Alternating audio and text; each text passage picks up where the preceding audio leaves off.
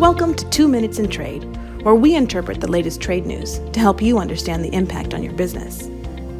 For a comprehensive background on the issues discussed today, please visit strtrade.com. Today is Tuesday, January the 10th, 2023. I'm Nicole Bivens Collinson, President, International Trade and Government Relations with Sandler, Travis & Rosenberg. Although we have a divided Congress, there is at least one issue that will unite them. Today's vote on creating a bipartisan select committee focused on U.S. competition with China was 365 ayes to 65 nays. The Trump administration first investigated China's unfair trade practices under Section 301 of the Trade Act of 74 in 2017.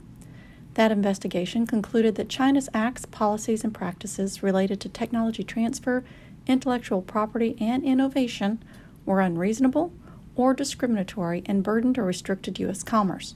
As a result, duties of up to 25% were imposed on about two-thirds of U.S. imports from China. China then retaliated, and the Trump administration tried to negotiate a deal with China to increase her purchases of U.S. exports. And then COVID hit. Needless to say, the terms of the deal were not met. The Trump administration also established a process by which importers could request exclusions from the additional tariffs. They were granted on a case-by-case basis, although few were granted.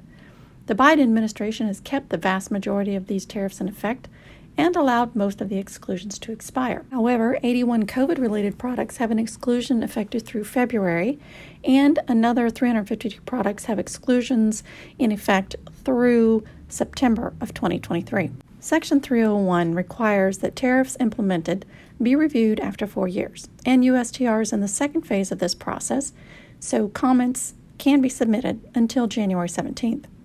But a new Congressional Research Service report suggests that Congress should engage with the administration to develop and implement guidelines for when and how to grant and extend exclusions.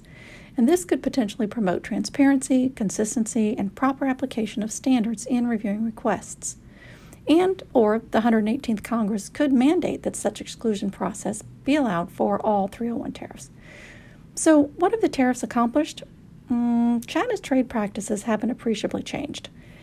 I think it's time to reassess our strategy and target the state rather than have U.S. companies and consumers pay the penalty.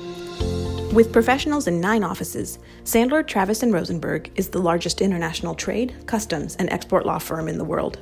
This is for informational purposes only and is not legal advice. The hiring of an attorney is an important decision that should not be based solely upon advertisements. Ask us to send you free written information about our qualifications and experience. Email us at messages@strtrade.com.